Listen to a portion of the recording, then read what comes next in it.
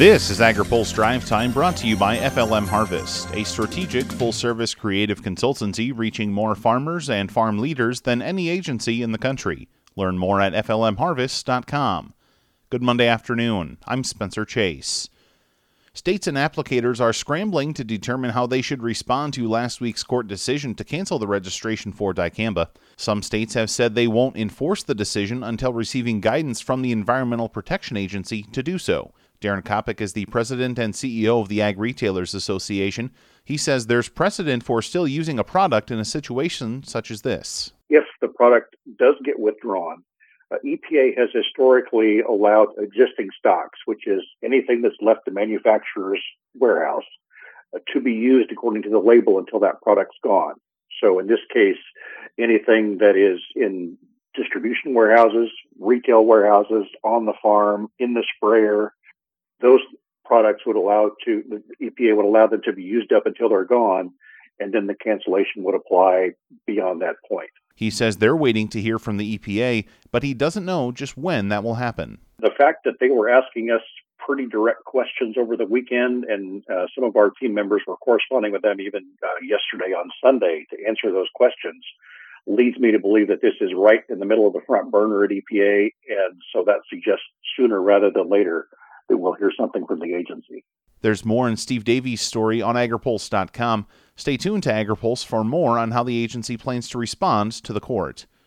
The dicamba discussion comes at a critical time for farmers who have already planted soybeans and cotton tolerant to the pesticide, and a farm country weather expert sees a little trouble for Midwest row crops. AgriPulse's Ben Nulley has more.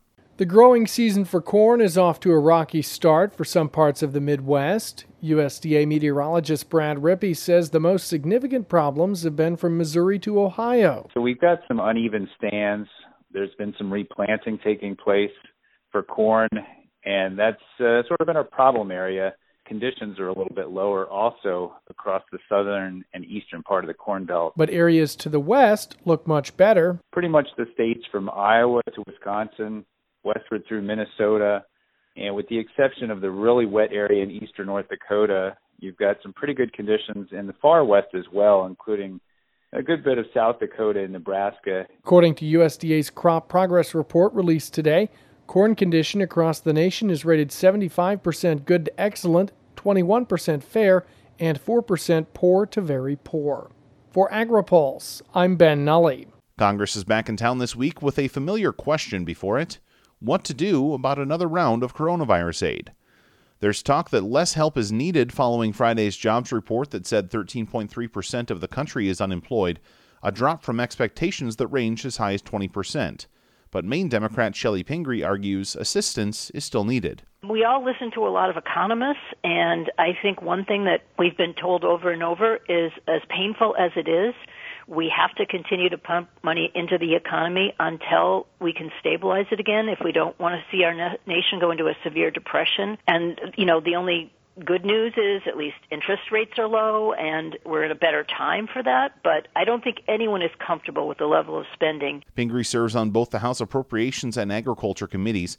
She says she understands ag will need to be included, but other industries will need help as well. You can turn your head in any direction and see struggling retail, struggling, of course, in our state, the fisheries are struggling.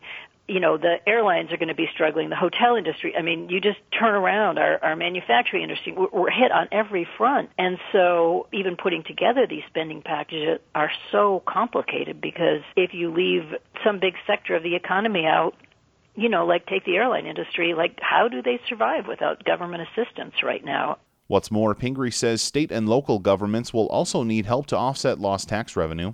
To hear more from Pingree, including her thoughts on USDA's Farmers to Families Food Box program, check out this week's open mic on agripulse.com. Now, here's a word from our sponsor. Today's AgriPulse update is brought to you by FLM Harvest, a strategic full-service creative consultancy proud to reach more farmers, farmer boards, and food and commodity associations than any agency in the country. Learn more at flmharvest.com. That's all for today's Drive Time. For more agriculture, trade, environment, and regulatory news, visit agripulse.com. Reporting in Washington, I'm Spencer Chase.